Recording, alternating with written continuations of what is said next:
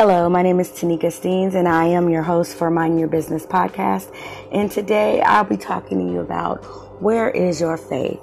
I'll be reading from Hebrews 11:1 through 40 in the ESV Bible. Now faith is the assurance of things hoped for, the conviction of things not seen, for by it the people of old received their condemnation.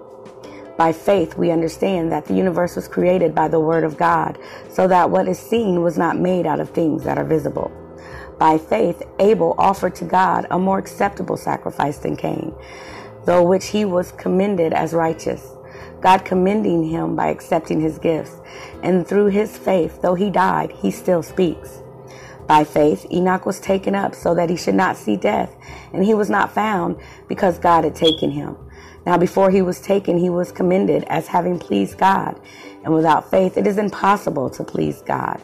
For whoever would draw near to God must believe that he exists and that he rewards those who seek him.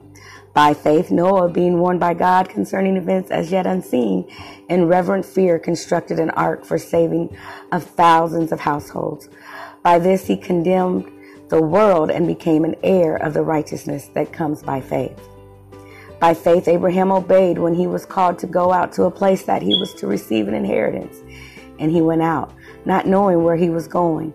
By faith, he went to live in the land of promise, as in a foreign land, living in tents with Isaac and Jacob, heirs with him of the same promise.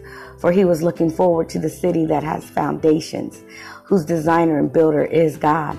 By faith, Sarah herself received power to conceive, even when she was past the age, since she considered him faithful who had promised. Therefore, from one man, and him as good as dead, were born descendants as many as the stars, heaven, and as many as the innumerable grains of sand by the seashore. These all died in faith, not having received the things promised, but have seen them and greeted them from afar, and having acknowledged that they were strangers and exiles on the earth. For people who speak thus might get clear that they are seeking a homeland. If they had been thinking of that land from which they had gone out, they would have had opportunity to return. But as it is, they desire a better country, that is a heavenly one. Therefore God is not ashamed to be called their God, for he has prepared for them a city. By faith Abraham, when he was tested, offered up Isaac, and he who had received the promises was in the act of offering up his only son, of whom it was said, through Isaac shall your offspring be named. He considered that God was able even to raise him from the dead, from which, figuratively speaking, he did receive him back. By faith, Isaac invoked future blessings on Jacob and Esau. By faith, Jacob, when dying, blessed each of the sons of Joseph, bowing in worship over the head of his staff. By faith, Joseph, at the end of his life, made mention of the exodus of the Israelites and gave directions concerning his bones. By faith, Moses, when he was born, was hidden for 3 months by his parents because they saw that the child was beautiful, and they were not afraid of the king's edict. By faith, Moses, when he was grown up, refused to be called the son of Pharaoh's daughter, choosing rather to be mistreated with the people of God than to enjoy the fleeting pleasures of sin. He considered the reproach of Christ greater wealth than the treasures of Egypt, for he was looking to reward by faith the left Egyptians, not being afraid of the anger of the king, for he endured as seeing him who is invisible. By faith he kept the Passover and sprinkled the blood, so that the destroyer of the firstborn might not touch them. By faith the people crossed the Red Sea as on a dry land, but the Egyptians, when they attempted to do the same, were drowned. By faith the walls of Jericho fell down after they had been encircled for 7 days. By faith, Rahab, the prostitute, did not perish with those who were disobedient, because she had given a friendly welcome to the spies. And what more shall I say?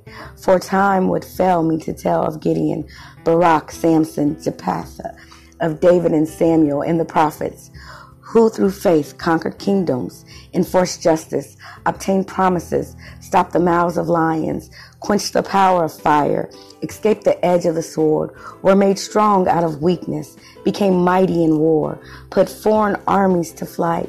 Women received back their dead by resurrection. Some were tortured, refusing to accept release, so that they might rise again to a better life. Others suffered mocking and flogging, even chains and imprisonment.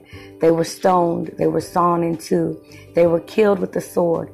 They went about in skins of sheep and goats, destitute, afflicted, mistreated, of whom the world was not worthy, wandering about in deserts and mountains and in dens and caves of the earth.